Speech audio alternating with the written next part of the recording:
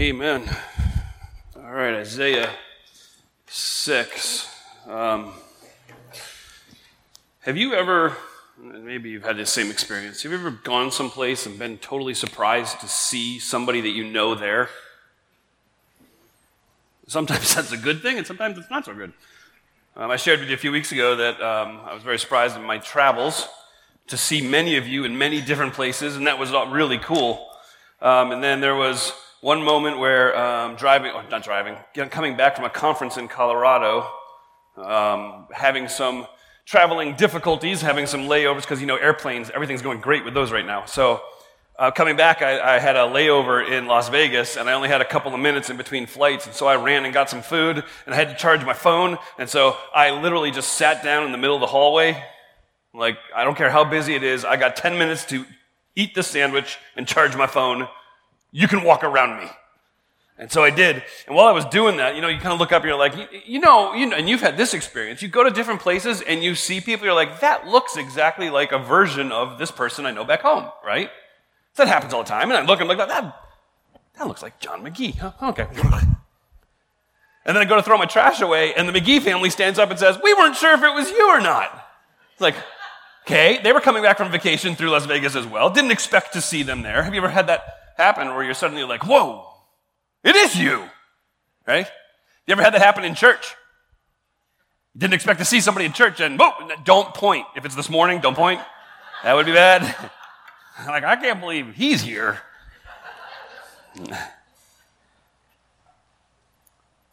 I think we get a little bit of that in Isaiah 6 this morning. You've got the cultural context of the moment. It says, in the year that King Uzziah died. And we talked about that. Actually, just before I left on sabbatical, I went through the story of Uzziah, the king who was marvelously helped and did amazing things for the country, reigned for almost 50 years, or a little more than 50 years, and the country experienced just great growth and enthusiasm, and everything was going really, really well for them. And it says he was marvelously helped, and God continued to bless him until he became strong. And that until he became strong is really significant, because what happened was in that moment, Uzziah began to believe it was him that was creating all of these opportunities for this country. It was him that had made all of this goodness pop up for God's people. And so then he decided he didn't even need the priesthood anymore. And he went into the temple and he offered his sacrifice. And as soon as he did it, bam, leprosy pops out on his forehead. And he's ostracized as a leper for the rest of his life until he dies. The country has to be going through some level of chaos and turmoil. Isaiah enters the temple and is surprised that when he walks into the temple, the last person he expected to see, he meets there. God himself.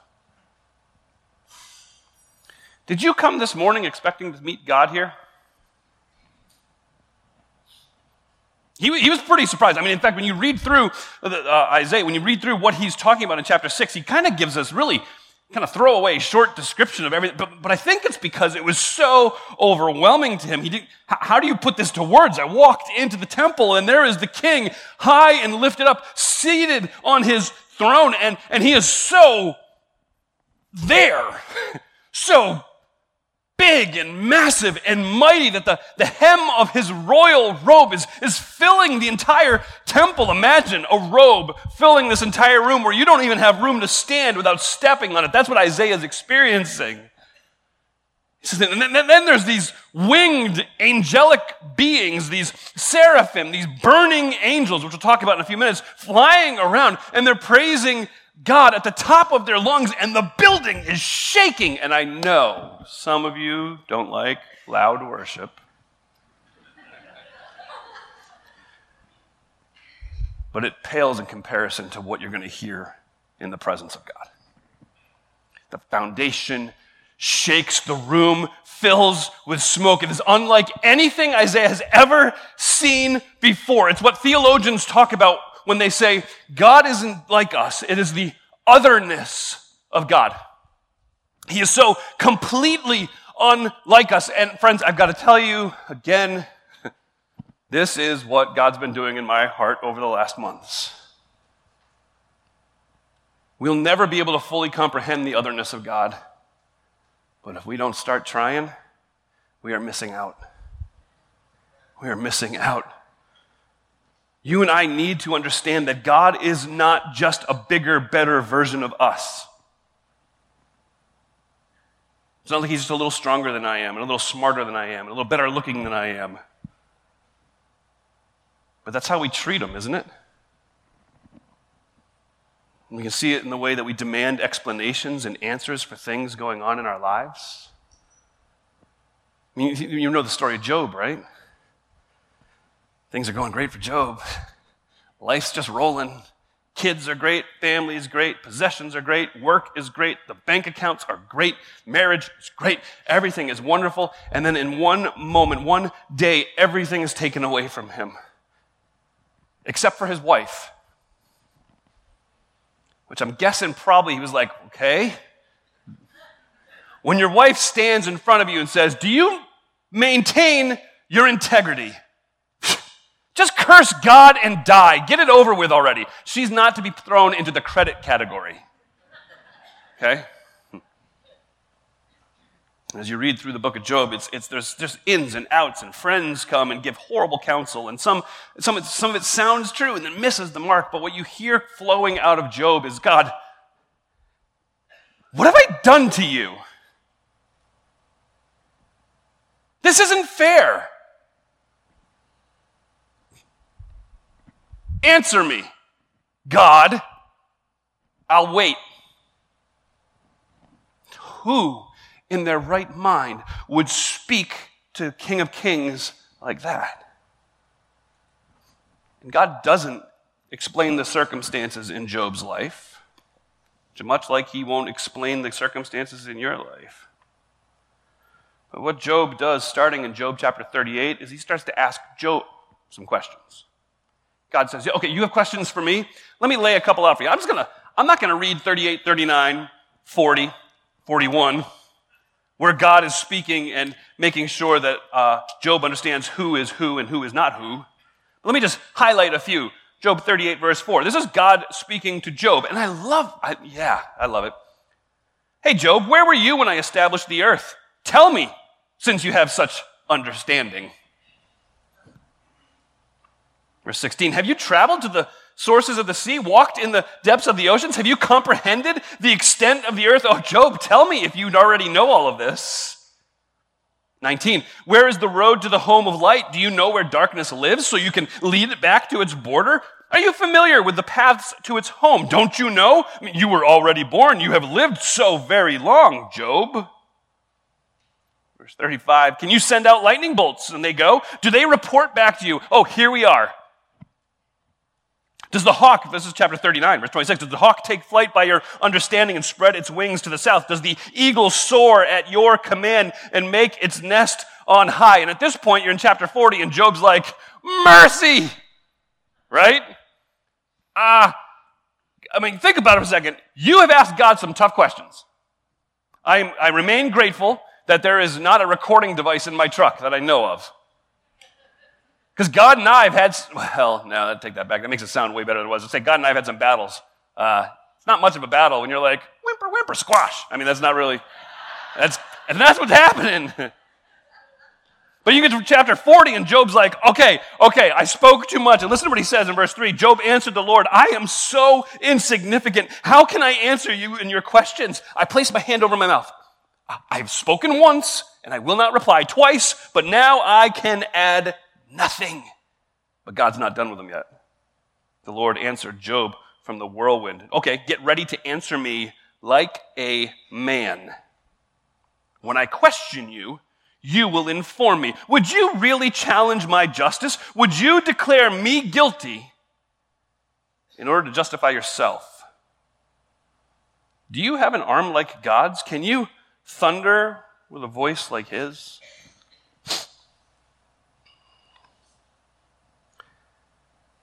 God is not a bigger, better, slightly stronger version of us.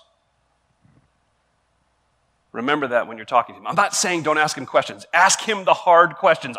Those conversations in my truck, I don't want any of you to ever hear them. However, I would be losing out if I couldn't have the freedom to say the things I say to God in that truck, knowing that in his wrath, he will remember mercy. But there are times in that truck, I'm like, God, I don't understand. But remember who it is you are talking to. You aren't peers with God. He's the one who's high and lifted up. He's the one who fills the temple with the hem of his garment. He is the one who is surrounded by these seraphim. This is the only place in the Old Testament that they're spoken of, the seraphim. If you literally translate it, it can be the bright ones, but probably better, the burning ones. They have 6 wings, and I'm going to spare all of us the trouble. I have no idea of a lot of things going on with these seraphim. Do all angels have 6 wings? I don't know. These ones do, so let's focus on these ones, okay? All right, cool. So they got 6 wings, okay? These burning angels, so use your sanctified imagination to picture that just for a moment. And with 2 of their wings, they're covering their eyes because they can't look upon the glory that is God. Imagine that for a moment. Here we are talking angelic beings called the burning ones, and God's glory is too magnificent for them to even peer at. So who dare look at them? They take 2 of their wings and they cover their eyes. They take 2 of their wings and they, in modesty, cover their feet. And then in 2 of their wings, they are either flitting about to do the work of God or to worship God. We're not exactly sure what that is, but what we do know is that it's not the point. The wings are not the point. What the point is this. In the ancient Near East, when artwork was done, and actually even in some more modern artwork, you would look at the image that was created, the artwork that was there, and as an observer, you would find the focal point of that artwork by looking where the characters in that artwork are looking. So you follow the eyes of the ones who are painted in the artwork to see where they are all gazing, and then you understand a little bit behind the thinking of the master artist. That's why the Mona Lisa is so creepy. Because she's looking at you. So when we look at this picture, they have one focus, and that's to be our focus. They're calling out to each other. This is an ongoing act without ever becoming completed. So it's this regular chorus of angels singing to one another in God's presence, and singing might be way too fancy a word for it. The idea is this overlapping noise that just builds and builds on top of each other. And their message is incredibly clear and it's very concise. Holy, holy, holy. Is that poetic? Maybe. But is it a repetition for ad absurdum, which means just to make it absurd, they're just going to keep saying it over? Maybe. But in Hebrew, in the Hebrew language, which is what Isaiah was originally written in, repetition is a way to express a superlative. So you go to 2 Kings 25, and they talk about the gold, just the purest of gold. And in our language, in our English language, we translate it pure gold. But in the Hebrew, it is literally gold, gold. Okay, you talk about the deep pit that Joseph was thrown into. Pit, pit. So it makes you wonder, if you watch Looney Tunes, what does beep, beep mean? No, sorry. That was dumb. I tell my wife, any joke that I plan always is dumb. Yeah. The other ones usually get me in trouble, so anyway. But here in this moment, 2 ain't going to cut it. And there's not another time when an adjective is used for a person in triplicate. He's not just holy, holy. He's holy, holy, holy. It's not 1 plus 1 plus 1. It is infinite perfection times infinite perfection times infinite perfection. God is totally, completely, absolutely the holiest of holy. This is his otherness. And while the seraphim, these These burning angels are singing to one another or chanting to one another, whatever it is. Their voices shake the very foundation of the doorways with their voices. And the question I have to ask you is this: if the house shakes with the voices of the seraphim, imagine what happens when God speaks. I hope you're able to catch just a little glimpse of what's happening, because I can't communicate it big enough.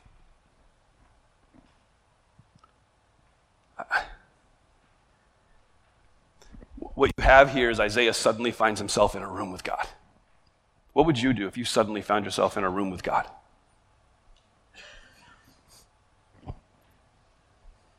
Well, I think Isaiah's response is exactly what ours would be.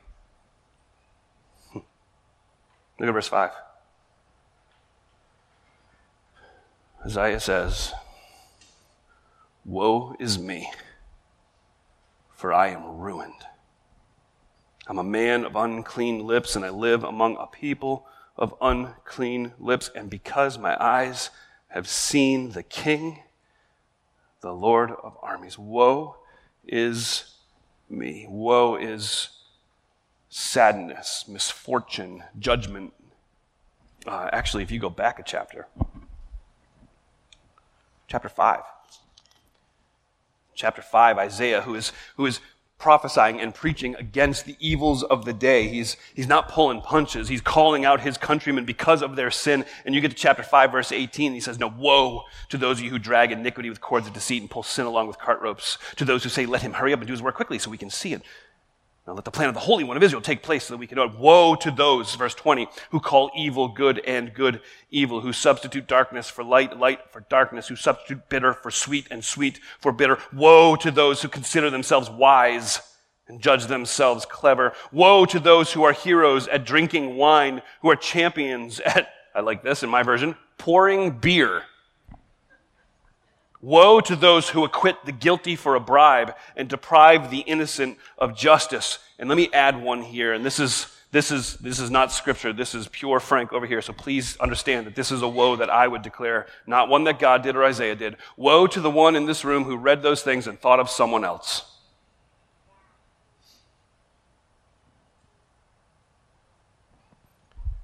What he is declaring is judgment will come down on the ones who have turned their back on God and instead thought themselves to be something when in fact they are nothing. He says, I am in so much trouble right now.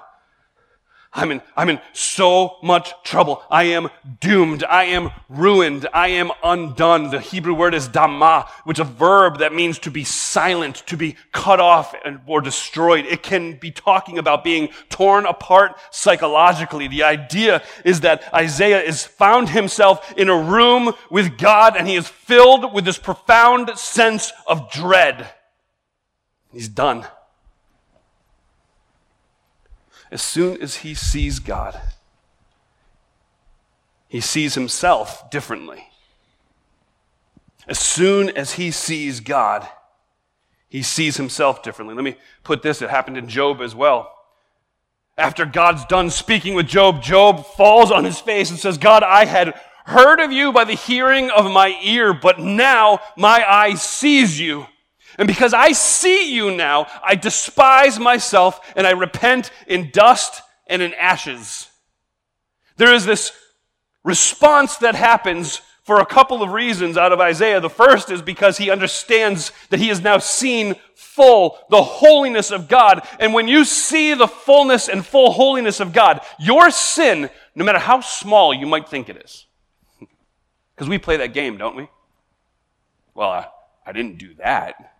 I just did a little of this. You know, the white lie thing that is created in our own head, nowhere in Scripture, just in our own head, because it makes us feel better about ourselves.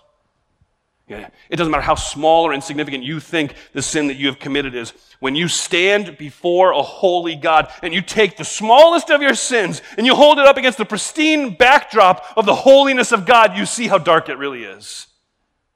When you come into the presence of a pure and perfect and holy, infinitely holy God, your goodnesses stack up to a pile of filthy rags. In fact, in the presence of omnipotence, all power. Isaiah's strength is anything but strength. Look what he talks about. So as a prophet, he speaks. His lips, his speech, that's the primary way that he can give honor and glory to God. But in light of the holiness of God, Isaiah realizes that even his greatest gift, his best offering, it's pale and it's sickly. Any sense of goodness, any sense of accomplishment is nothing before God. What can I do in front of him? I can't give enough. I can't do enough. I can't be enough. And when you come to that realization that this is him and this is all I got, I'm undone. The glue that holds us together often is what we feel like we can accomplish on our own. Well, in that moment you come face to face with the holy God, you come unglued. Because there's nothing holding you together anymore.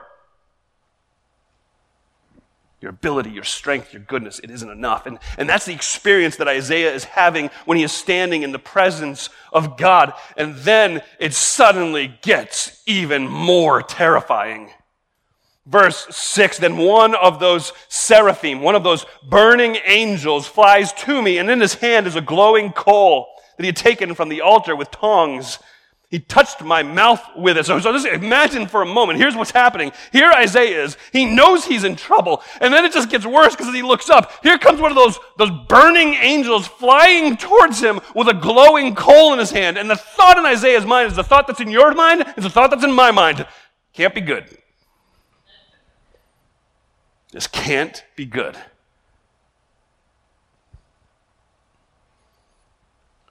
But actually it is.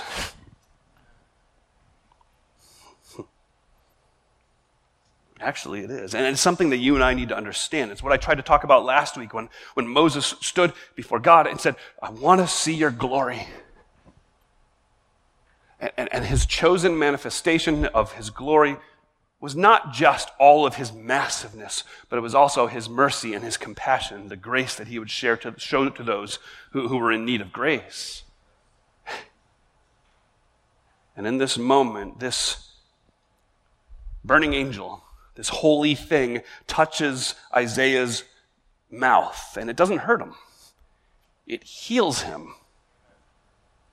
So what is happening? This is a coal from the altar. So there would have been a sacrifice on top of that altar. Let me kind of talk you through. They'd have the burning coals going, and then someone would come to bring their sin offering or their guilt offering, and they would bring their lamb, and they would present it to the priest. They would lay their hand on top of the head of the lamb, and they would confess their sins. Like, this is the sins that I have committed, and it's a picture of transferring your sins from yourself onto the head, into this spotless lamb. The priest would then take that lamb and lay it on the altar. It would slit its throat and pour its blood out. And then the blood would soak the coals beneath, and they would fire up the fire a little hotter, so ultimately it would consume the entire offering and nothing was left. And after time, what would happen is those coals would begin to simmer. They would begin to die down a little bit. And so that's what this angel has grabbed. He has grabbed a coal that has already been spent. It's already burnt itself out in consuming a sacrifice. Sacrifice had already been made. And when he touches Isaiah's lips, his entire identity changes. So no longer are you identified as a man who has unclean lips, but instead you are identified as one who has had his iniquity removed, who has had his sin atoned for. Your sin has been taken away. Your sin has been paid for. Please understand, Isaiah didn't do anything to deserve that. He didn't make any promises. He didn't give a big check in the tithe. He didn't pray a little more or read his Bible a little more. What he did is exactly what you and I are supposed to do regularly. What we do is we come into the presence of a holy God and we see him as holy, holy, holy. And when we get that full view of who he is, what ends up happening is we then see who we really are. And we confess our sin. And in that moment, when we see our sin for what it is and we confess it, God moves toward you with an offer of forgiveness. That's the glory of God. Please understand, the glory of God is terrifying.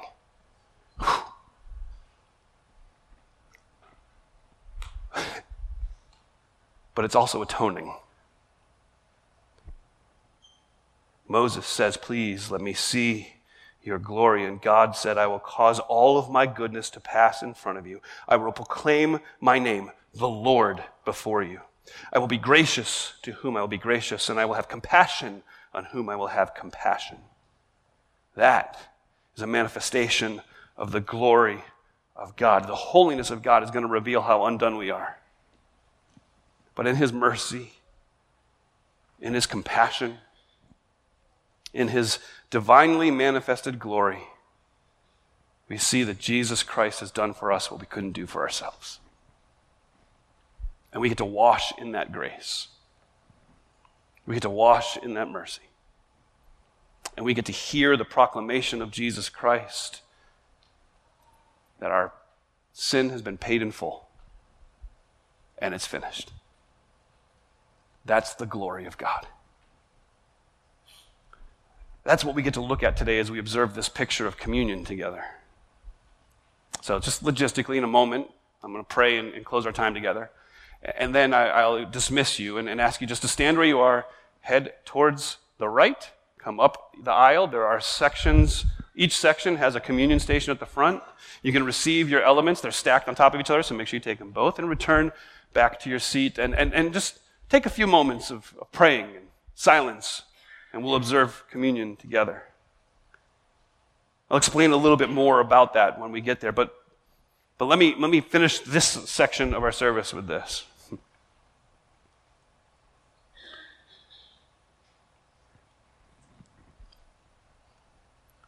When you reach the end of yourself,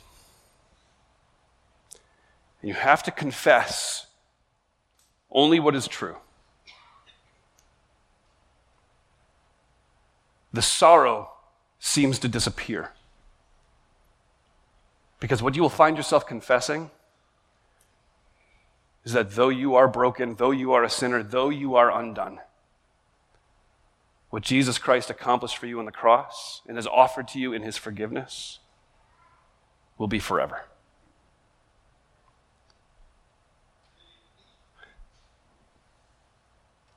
Jesus' body broken for us. Jesus' blood shed for us. Apart from which, we can never stand before God. Would you pray with me? Father, thank you. Thank you for the spotless Lamb of God, Jesus Christ, who came to take away our sins. Thank you that in this moment, we know we can come stand before you, not because of any goodness that we have done, but because of everything that Jesus has done. And Father, I ask that you would be glorified in our time celebrating communion. For it's in Jesus' good and wonderful, matchless name I pray. Amen.